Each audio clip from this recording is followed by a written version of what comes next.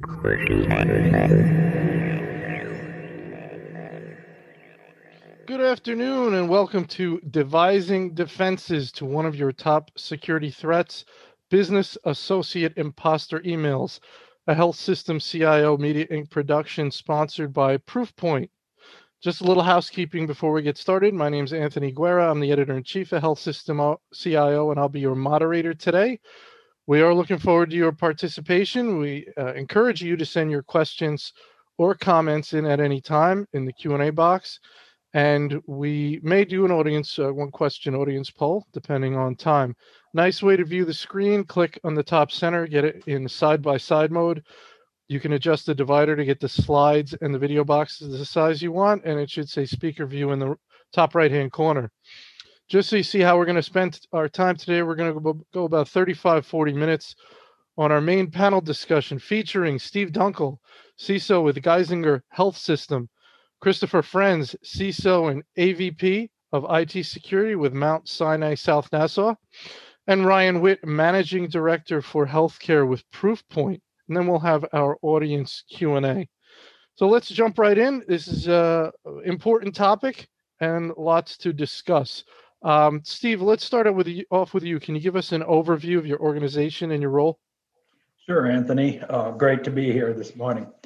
Geisinger is located in central Pennsylvania, Danville, Pennsylvania. We are one of the largest rural healthcare systems in the country. We have 12 hospitals. It's an integrated healthcare system with a healthcare plan, research division, obviously clinical operations, School of Medicine, fairly large life flight component of the organization, very much into innovation. And again, I mentioned research, genomics, and things like that. So challenges of an integrated healthcare system. Very good. Thanks, Steve. Chris? Sure. Mount Sinai South Nassau is a community hospital located in South Nassau, Long Island. And basically, we're one large hospital and well as a bunch of satellite facilities, and we serve the Long Island area. Very good. Thanks, Chris. Ryan? Proofpoint is a security firm focused on how people work and how they're attacked. That's our tunnel vision focus is on protecting people and how they work and how they're attacked. My role is I'm the managing director of the healthcare industry practice, so I'm trying to make sure everything we're doing from a Proofpoint standpoint is best serving the healthcare industry. Very good. Thank you, Ryan. All right, let's get into it. Chris, let's start with you. Dealing with COVID has required health systems supply chain staff to deal with dozens more vendors, many of them new. Have you seen this present increased security risks? And if so, how have the attacks presented themselves and what have you done to combat it? I definitely think the changes with COVID have increased the security risk for healthcare of all different forms, both in terms of a vendor supply chain. It's in terms of the changes hospitals had to make to accommodate a lot of the vendors and a lot of the systems they've brought live. And I think it presents a variety of problems for hospitals. For example, a lot of hospitals rush to roll out telehealth. They rush to roll out remote access. So this not only introduced new vendors, but the speed at which a lot of hospitals roll these technologies out also meant that for many organizations, a lot of the common security checks and controls that they would have put in to surround these technologies were not necessarily put in a timely manner. So I think hospitals have to do a lot now to actually go back and look at what was done and make sure it was done to industry standard best practices, and anything that wasn't and was rushed out, begin to correct it. But just in general, too, just the number of new vendors popping up, the number of scams has also popped up accordingly to address a lot of the COVID concerns. So, for example, early on in the COVID attacks, we saw fraudulent emails pretending to be from the CDC and from other government enterprises. We saw a lot of fraud due to fake vendors trying to sell masks and other stuff. So fraud related to new vendors has definitely been a problem. And the fact that a lot of new vendors had to be dealt with did enhance the problem, because you basically had to decide which vendors were legitimate and which were not. And you might not necessarily have the time to vet them as completely as you would have in a pre-COVID situation. Well, what did you try and do about that? Well, I mean, as things were happening, Did you try and develop policies and procedures to where security would have its voice heard or get proper treatment? You mentioned going back, so we know it wasn't perfect. It wasn't how you would have loved it to be. But did you? I would imagine you put a few things in place, and now you have the process of going back. So was it sort of both? Let's do the best we can. Let's get something going now, and then we'll go back and fix. I think it varies from organization to organization. And I think the more investment a lot of organizations had in having a mature security program up front, the better they were able to deal with the pandemic. So, for example, like the hospital I was at previously, they had a heavy investment in zero trust technologies. So our entire virtual desktop infrastructure was fully zero trust and everything else. And when it came time to scale remote access, we were able to add desktops, but still keep that level of security because the legwork had been done up front. So I think for a lot of organizations that had processes and procedures for dealing with this in place already, they were kind of able to scale that and successfully do it. I think it presented more of a challenge for organizations who were a little less prepared, who may not have been doing this kind of vetting or have those kind of controls in place ahead of time. And then having to scale that was even more challenging because they weren't really prepared to start with. So, but the answer really is going to vary from health system to health system. But I do think the ones that put the legwork in up front were better able to deal with the situation as it arose. Steve, what are your thoughts? Yeah, I completely agree with Chris. Reflecting back on that time, and it was definitely trying for all of us. Geisinger, we were fortunate. I mentioned earlier we're very big in innovation, so we have a pretty hefty flow, workload-wise, of vendors that are coming into the organization as new projects get in place for innovation. Obviously, when COVID came in, overnight we shifted to looking at vendors that were needed immediately for to support COVID. And even then, to Chris's point, I mean, it was just excessive. And the amount of risk was very concerning. You add on top of that, sending all employees to work from home, bringing the risk with that. So there was a lot of long hours put in doing security risk assessments by phone in some cases, or making risk tolerance decisions to say, in this case, we've done the best vetting we can. We've got to go forward and then continue to vet them as we, as we go. But it was a trying time, and I saw all of us in the field just dealing with the same thing.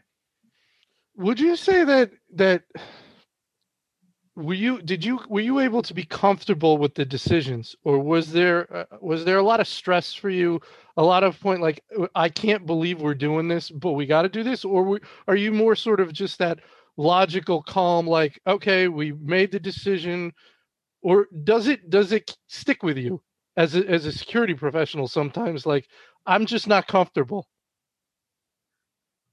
Well, that's a good point. And from the standpoint, in my mind, it comes, if it's patient safety, then definitely. I mean, we're a real stickler, obviously, and I'm sure most organizations, if not all, are that way. So patient safety was utmost. After that became sensitivity of information and the volume and types of information and that weighed in too. Was I comfortable? No, but I would argue anyone in our field that is working in supply chain security that's comfortable right now, let's just say that type of attitude right now is not common that I know of. It truly was a risk-based process, but to your point, it wasn't just kind of off the cuff, so to speak. We'd put a process in place. We'd also warned our patients day one, hey, we anticipate there's going to be fraud associated with this. So be on the lookout and, watch those emails, be very careful, follow your training.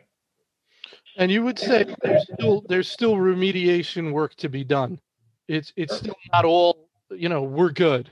There's work to be done. Sure, absolutely. There's things that float to the top with us. Multi-factor authentication, that's pretty much a have to have. Mm-hmm. But other factors, for example, is maybe let's say event logging and monitoring, applying the 70-30% rule that right now 70% is better than nothing, and we're going to continue to improve that, just as one example. Very good. Ryan, what are your thoughts around what you're hearing? I mean, there was a Harvard Business Review caliber case study that could be written around how cyber criminals attacked healthcare during the time of COVID. It was touched on a little bit earlier, but the lures that were used at the early stage of COVID, which I think Chris mentioned around mimicking our CDC or purporting to have this, this found supply of face masks that you can make available to the health system, that approach has evolved as the COVID story has evolved. So when you had to roll out telehealth portals, you saw attacks purporting to come on, these are your telehealth portals. You're seeing attacks, fast forward to now, how do you get access to vaccine? How do you get access to the vaccine supply chain? Now you're kind of seeing attacks on this, this idea of a vaccine passport, whatever that really is and how that's going to work. You're seeing attacks there. So the bad actors, there are no holds barred in terms of what they will do to try to penetrate a health system. They tend to, these days, focus disproportionately on the supply chain because the supply chain has a couple of unique attributes that are very interesting to them. One is those people work in vulnerable ways. They just work in a way that, by the nature of their job, they have to interact with third parties. They have to download documents. They have to click links. They have to go on to third-party apps. So just the nature of how they work means that they work in a more vulnerable way. Number two is they often deal with money. So that's the motivation almost always for bad actors is a monetization angle, and the supply chain is dealing with money. So you have a group of people who are working in the vulnerable way who are dealing with money. That means they have a significant target on their head. The last factor is if you can find a way to mimic somebody in the supply chain where there already is a degree, of a trusted relationship. So you already have, to a degree, kind of like 1 foot inside the castle walls because you already have an ongoing engagement. So that means the defenses are a little bit down. So those three factors means that the cyber criminals are really, really oriented on this sort of threat vector. And I don't think we're going to see that change anytime soon. So it's pretty tailored, right, Ryan? I mean, number one, you said it's sort of real time. The lure is going to be almost real time. They could have, or the bad actors could read the news that day, and they could be that tailored with the lure. They know who to go after because they can find it online. They'll find the people on LinkedIn, so they can find the people they want. They can use a real lure. They can even find vendors that you're currently working with. That's out there, press releases, things like that. Talking about extremely highly tailored attacks. Yeah, I would frame it this way. 5 years ago, we were having a lot of discussions about, say, 0-day attacks, or we had a lot of discussions around how a patch wasn't deployed somewhere, and that was a vulnerability in the network. And you had cyber criminals or bad actors who went through that level of security prowess and understanding of how a network architecture worked to go find these little these chinks in the armor. That's actually quite hard, relatively speaking. I mean, you need a level of technical expertise to be able to go train your cyber criminal bad actors, to go understand how LinkedIn works or Facebook works or the hierarchy of a healthcare organization. You can do that in hours or days, not weeks or months, like it takes to go learn a network architecture. So they're using the same level of energy and attention to detail, but now they're just orienting that activity on social engineering. Well said. Well said. All right, let's go to our next question. We are going to start with Ryan. We're going to stick with you. What should health systems require of their legitimate suppliers and vendors so they can more easily differentiate them from cyber criminals? I mean, there's a lot of answers here, and I'll be interested in what Chris and Stephen have to say. But essentially, I think at the bedrock or the starting point, you need to try to understand who you're talking to, who you're working with. You need to have some sort of means or mechanism to authenticate that the email traffic coming in to your system is coming from who it's purporting to come from. So I think that would be a fundamental technology, and there are clearly capabilities out there. DMARC would be one of the obvious ones about how you can authenticate to say, hey, is this email coming in from the person it's allegedly coming in from? Having that set of bedrock level of capability in place, I think, is instrumental in terms of understanding or solving this problem. Secondly, I would significantly focus. I think Stephen already mentioned this a little bit earlier, but training. I mean, whether your point of view is your people, your first or your last line of defense, however you want to frame that, but educating to them, I think, to use Stephen's phrase, that there's going to be fraud involved in your engagements. So you have to kind of look at every sort of email you receive with that sort of, unfortunately, a little bit of a jaundiced viewpoint that says, plan on being duped, and then, look at everything, very, very critically as a result. And I think lastly, on that, guys, or on that front, any email that's emotive, that pulls at your heartstrings, that tries to get you to act emotionally as opposed to rationally, that there should be alarm bells ringing on those sort of emails. All right. Stephen, your thoughts? I think Ryan brings up a real good point. A couple of years ago, we stumbled on the idea. We've always felt that most users have an inherent ability to be suspicious, to detect things, or to be cautious. And so we started to use slides showing different weather, just using that instinct of sunny day versus off in the distance, a nasty looking storm blowing in. And that's how we're sort of building into our training program. When you're reading your email, you have to use those same instincts. What are the tells in this email that I need to sort of automatically look for, just part of doing my email? And if it looks suspicious, then the argument is it probably is. And those are the ones we want them to report, or as Ryan said, I agree 100%, pick up the phone and call the person or call the organization and say, did you really send me an email that says we're late on a payment, or that you want to change your bank routing information? But more importantly to that, and what worries me, is when we're training and someone will say, well, I have no idea who we'd call. I have no contact there. Well, that's a concern in its own right. So again, it's training and it's preparation, and obviously the technology and all the other things behind it, but that's a whole different conversation. Chris? I definitely agree with everything said. So rather than reiterate, I'll try to build on what they said. In terms of some of the technical controls Ryan mentioned, I agree with all those, but I would say I'm also a huge fan of sandboxing as part of filtering incoming communications, putting the attachments, putting the links through a sandbox to see if they're malicious or not. It's a great way to discover some novel malware, novel phishing attempts. To build on the training aspects that both Steve and Ryan talked about, one thing I would add to that is I definitely agree that training is a must. But one thing I would say is don't keep doing the same phishing attacks all the time. If you're going to use phishing tests and other stuff as part of your training, change it up every once in a while. Because what I find, a lot of organizations, they're very concerned with the number trending down, which is important.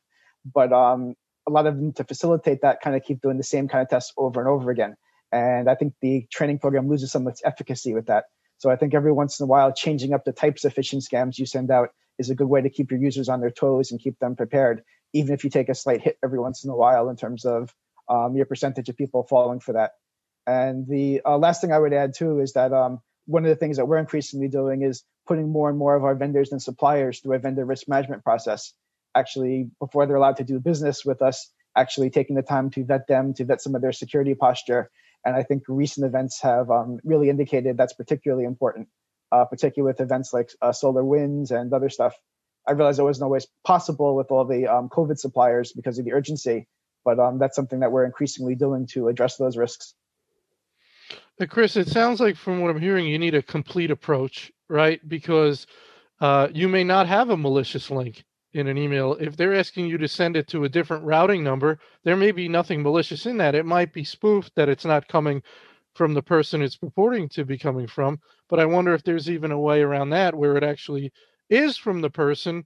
There's probably a lot of ways to scam. Technology is going to catch some of them, but it's not going to catch all of them. Is that right? Oh, that's definitely true. And that's why education is important, what we often call the human firewall, having someone there to actually recognize when a scam comes through.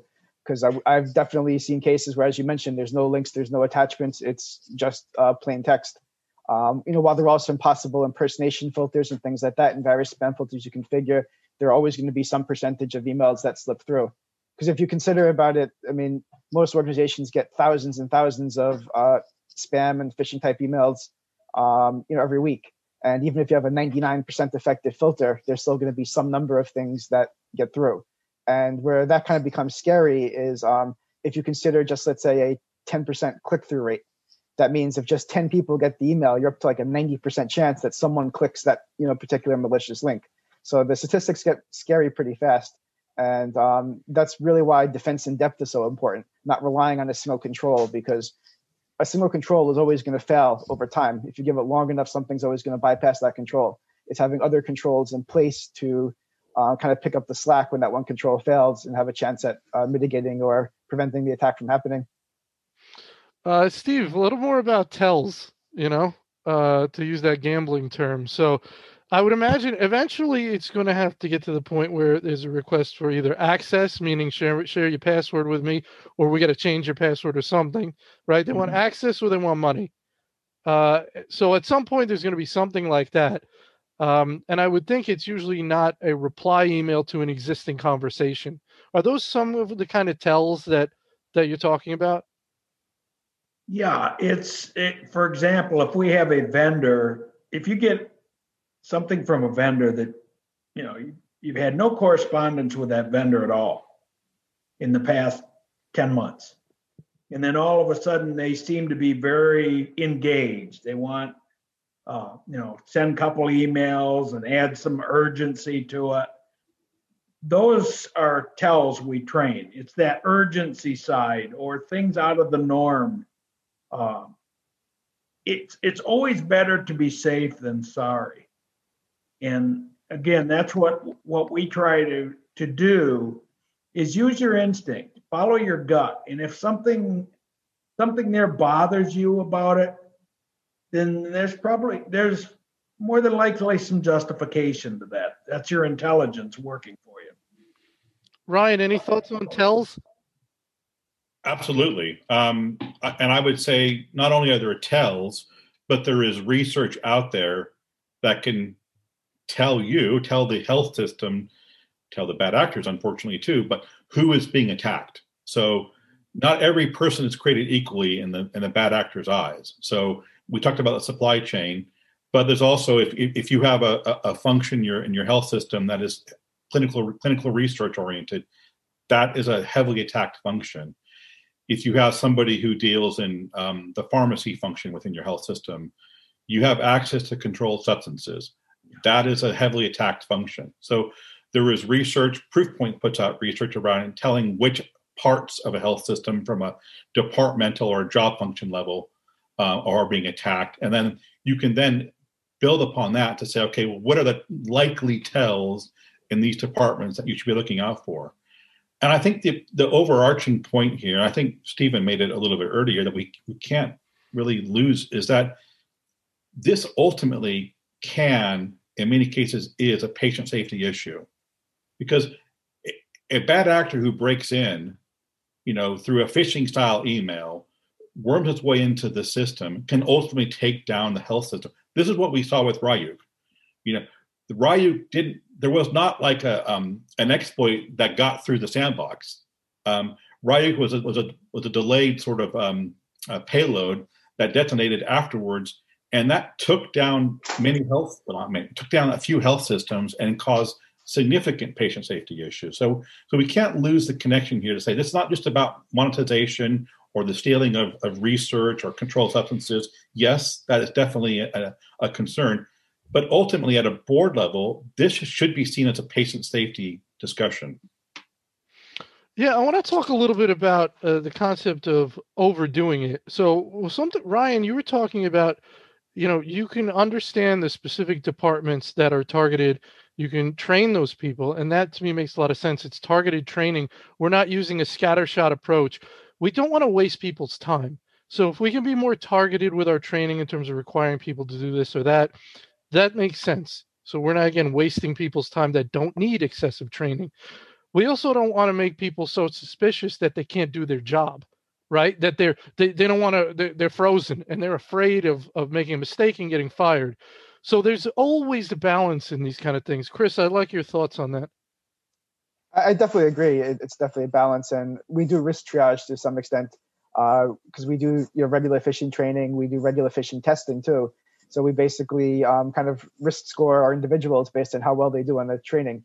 And people who keep failing phishing tests and stuff like that are targeted for additional training. Where people who routinely pass, we actually will try some harder phishes, things like that, to better improve them. But we do treat different people differently based on how they perform on phishing testing and how susceptible their particular role may be to encounter phishing attacks. So that definitely is an approach that we do. And I do agree that risk triaging employees that may or may not be more susceptible to attack is definitely a good way to proceed.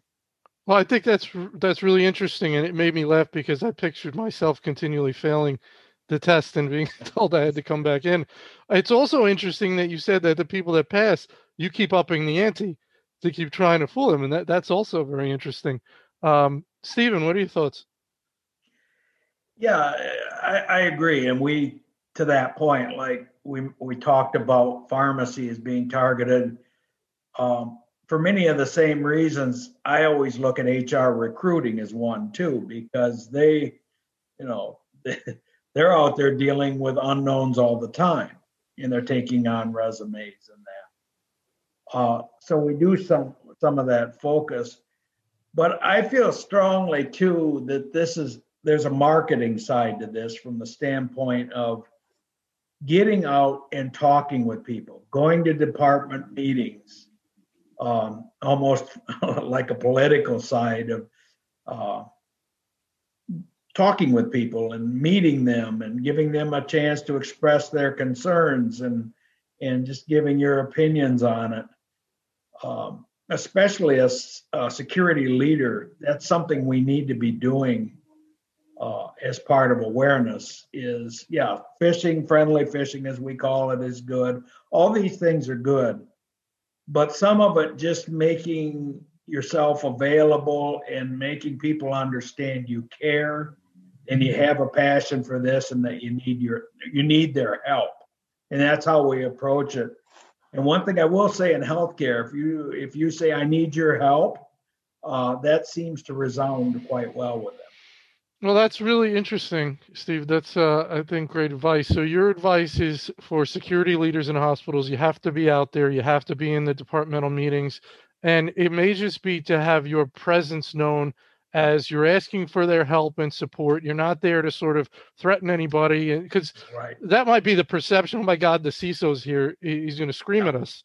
But it's more of a let's all work together, and this is important. That's right. That's good. Ryan, what are your thoughts about? Any thoughts on overdoing it? I'm not sure you can overdo it right now. To Stephen's point, we convinced broadly a health system the need to wear masks, the need to put some controls in place before you let people into your health system. It's not that dissimilar from a cybersecurity sort of standpoint. You have to also persuade them the need to offer due diligence and to look at all the email they received or interactions they have, look at that very, very critically, take a mask-oriented sort of approach. And I think, unfortunately, I do sense in the industry occasionally this mindset of kind of like COVID. Well, it's not going to happen to me. It's not, I'm not going to be attacked by a bad actor. I don't have anything to value.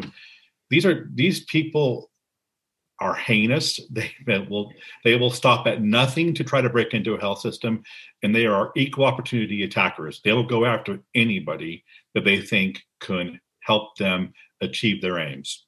And so their aims are often financial, but as the FBI alert came out recently around wanting to steal intellectual property or wanting to steal patient data to go build up, from a China sort of standpoint, we've seen that, those bad actors. So whatever you have, all health systems have something valuable to the bad actors, and they will try to get to it.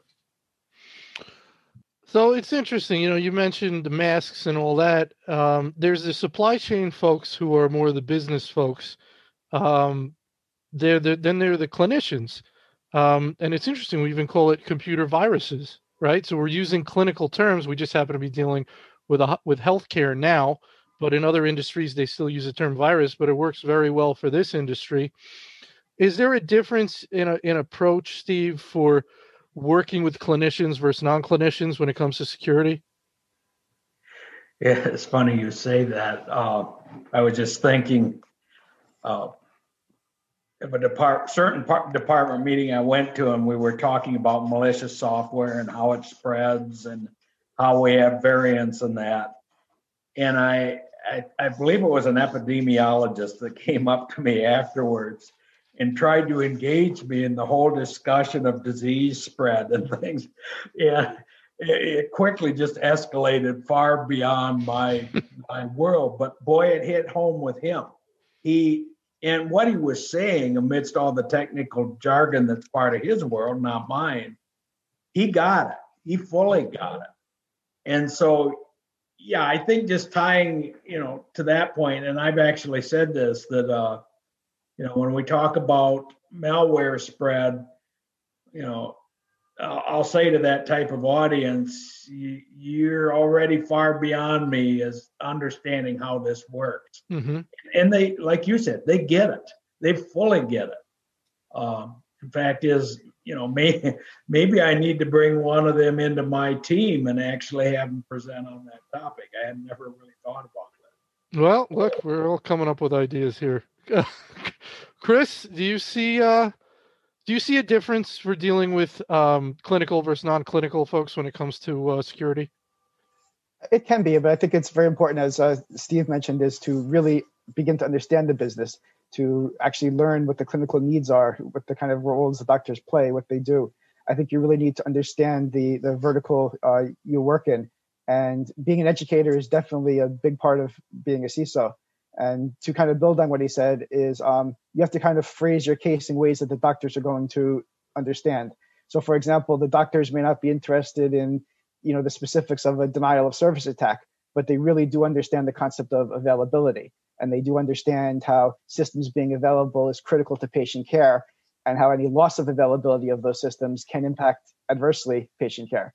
So it's a matter of understanding their needs and kind of phrasing the security needs in kind of the same regard. So you can actually point out the fact that you actually have common goals, that the security is not there to make it harder for them to do their job, that it's there to promote patient safety. And this is how it goes about promoting patient safety. That's a great point. Ryan, what are your thoughts on that? Customizing the language, the analogies you're using to the constituency you're speaking with at any given time. On this topic, one of the most troubling observations I've come across recently was we did some research when we had to go tell a segment of our customer base that the hospice department was the most, or like the third most attacked department in this health system. And there's a small number of health systems where we observed this.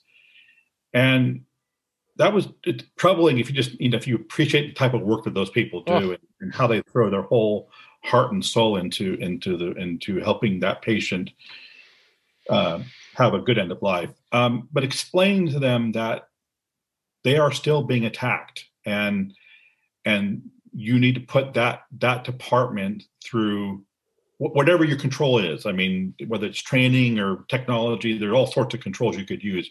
But more importantly, explaining to that health system that these people are being heavily attacked by cyber criminals for whatever reason. I mean, we don't talk to cyber criminals. We don't have coffee with them. So we don't know their motivations. I guess in this instance, their access to controlled substances or the patient record. But more importantly, explaining to that department or those health systems that these people are under attack based on the data that we're seeing. It's a tough conversation because those people do.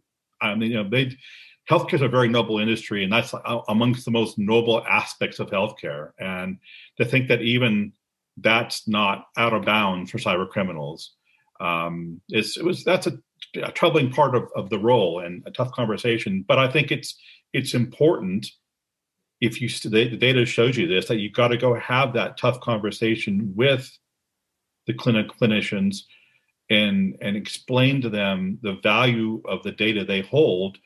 And why although they have to maintain that, that important patient safety engagement, but they have to keep their guard up too, because they are also going to be under attack. All right. Very good. Next question. We're going to start with Chris on this. Many say fighting security threats requires a three-part approach, including technology, threat intelligence, and education. Do you agree? If so, how have you approached each of these? I think we covered a lot of technology and education. Maybe we'll focus on threat intelligence. Chris, what are your thoughts? Sure, I definitely agree with the statement. And as you mentioned, we did talk heavily about technology and education again. I think one of the important things to consider in terms of the whole question is that at the end of the day, security is really not about technology in particular, as unfortunately some people still think it is. Technology is one facet of information security, but information security is at the end of the day about controlling risk. And technology is just one of the ways in which risk can be controlled. Education and other controls also have a big part to play in that. To get to the threat intelligence portion, since that hasn't been touched on yet, I do think threat intelligence is increasingly important. One of the things is if you go to some of the dark web, boards that a lot of the hackers use and stuff like that, you can see that they share intelligence. They're constantly sharing, this person has this vulnerability. This technique works to exploit that. So threat intelligence is being shared by our attackers. If we want to stay on top of keeping ourselves protected, we as defenders need to begin to do the same thing. We need to keep in mind that we're all in this together, that any threat I'm seeing is likely going to be seen by many other hospitals. And the more open we can become about the challenges we face and what we're doing to solve those challenges, I think the better off we all are going to be. Great point, Steve. Yeah, I agree with that. Threat intelligence through the years, from my perspective, has become more and more important. And it helps us tremendously because I will argue in today's world, if you're managing security with current threats, you're already in trouble. You need to know what's out ahead. And the way you do that is it's not a one-point solution in my mind. It's a number one, maybe acquire a commercial threat intel service. But also, I think more critically is get engaged, especially if you're a security leader. Step outside the organization. There's all kinds of working groups, HISAC, for an example. I could go on and name them. But there's all kinds of opportunities, both in the private and public sector, of work groups getting together and trying to help solve problems and improve things. And the beauty of that is if you get in those working groups, you expand your level of networking and you get to know people at other healthcare systems and you get to know people in the government agencies and even in different industry segments.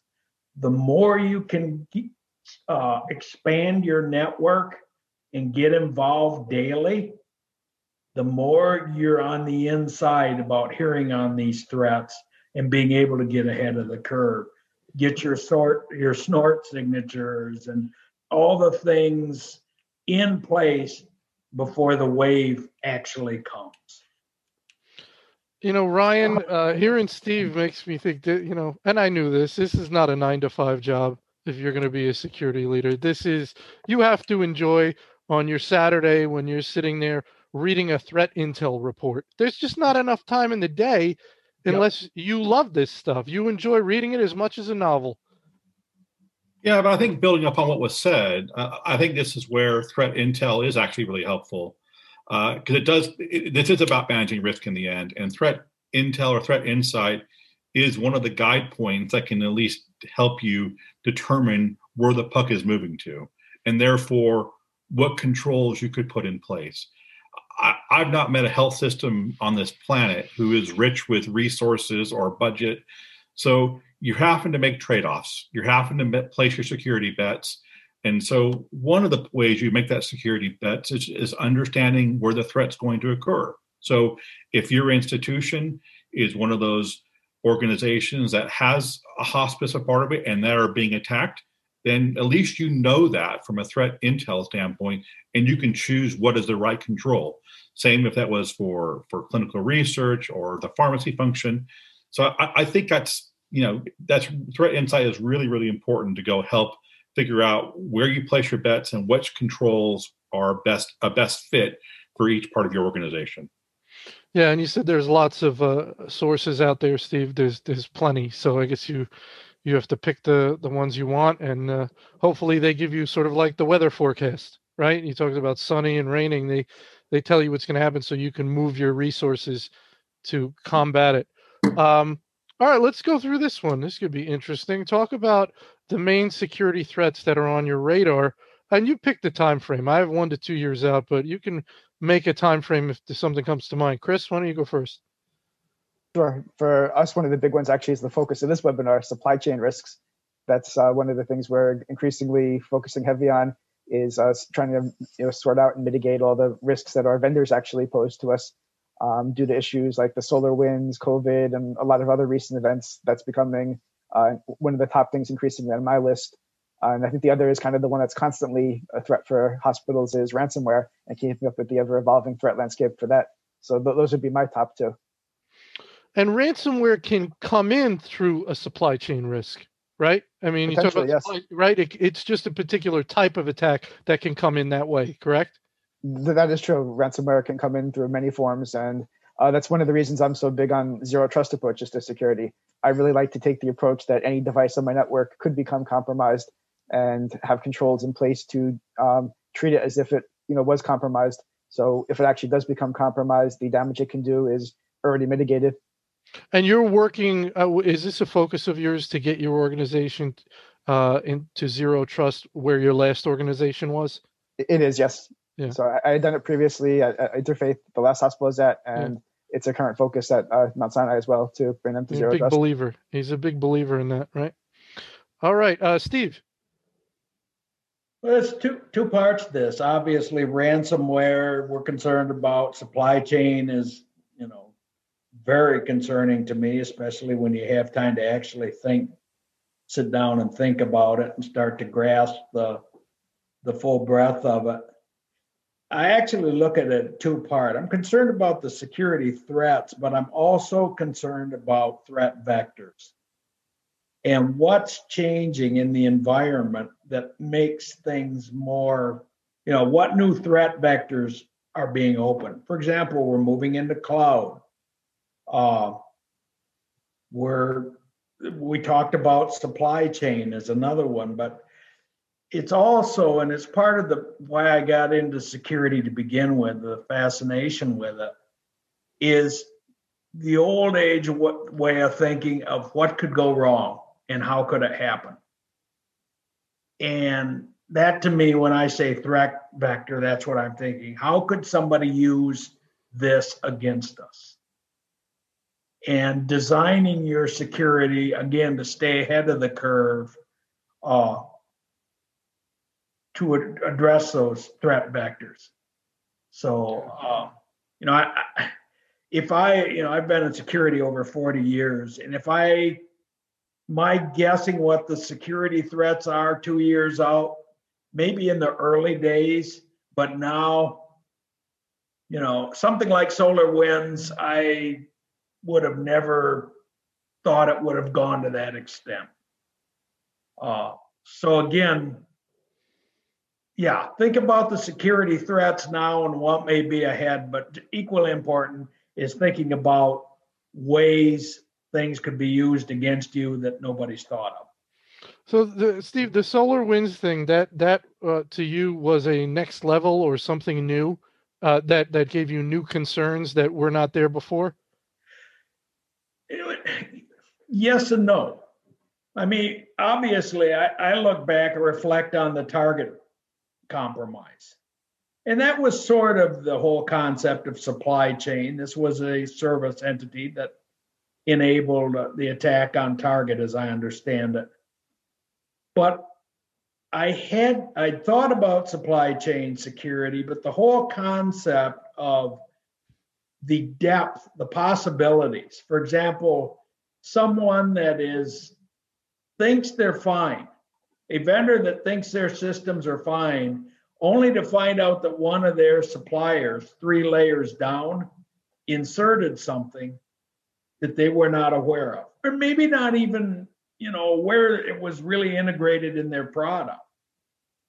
And so when you think about that, and you're trusting your vendors, you have a good relationship, and you still run into this problem, that's a little bit disconcerting. How are we going to deal with that in the future as we have become so integrated with our supply chains across the board? In my mind, when you really sit down and think about that, that can be quite mind-boggling. Brian, what are your thoughts? Well, in terms of security threats, I don't want to be boring about this, but basically Verizon, Ponymon, HIMS have been saying the same thing for a while now. Initial point of compromise is almost always on email. And until we solve that, I don't think that's going to change. So it's hard to look out 2 years from now, but email is how people are being attacked. That I suspect will continue to be the problem. I mean, we're going to move to the cloud. The cloud is going to be the next area of significant attack. So, whether that happens in the next 2 years, I mean, it's happening now already, of course, but I think solving for email is still the number one challenge. I think the HIMSS data in December said 89% of all attacks start with our initial point of compromise is on email. Like, that's a pretty good pointer about what's happening. And I think, Verizon, Ponymon, the other research firms essentially tell the same story. So I'd focus there first. All right. I want to read one comment from one of our CIO attendees. Great discussion, and agree with the comprehensive approach because each of the areas of protection are not bulletproof. Example, we train and test on phishing, but ultimately someone will click on what they should not. But then the event logging and monitoring is critically important to be strong and a 24/7, 365 without fail. So a lot going on there. I think we're going to wrap it up there. And I want to thank everybody. What a great session. Regarding continuing education, you can use the final slide in this deck. You'll get an email when the on-demand recording of this event is ready for viewing. If you want to sponsor an event with us, you can reach out to Nancy Wilcox from our team and go to our website to register for upcoming webinars. With that, I want to thank our panel. Excellent discussion today. Steve Dunkel, Chris Friends, and Ryan Witt. And I want to thank Proofpoint for making this discussion possible. And I want to thank you for attending. With that, everybody have a wonderful day. Thank you.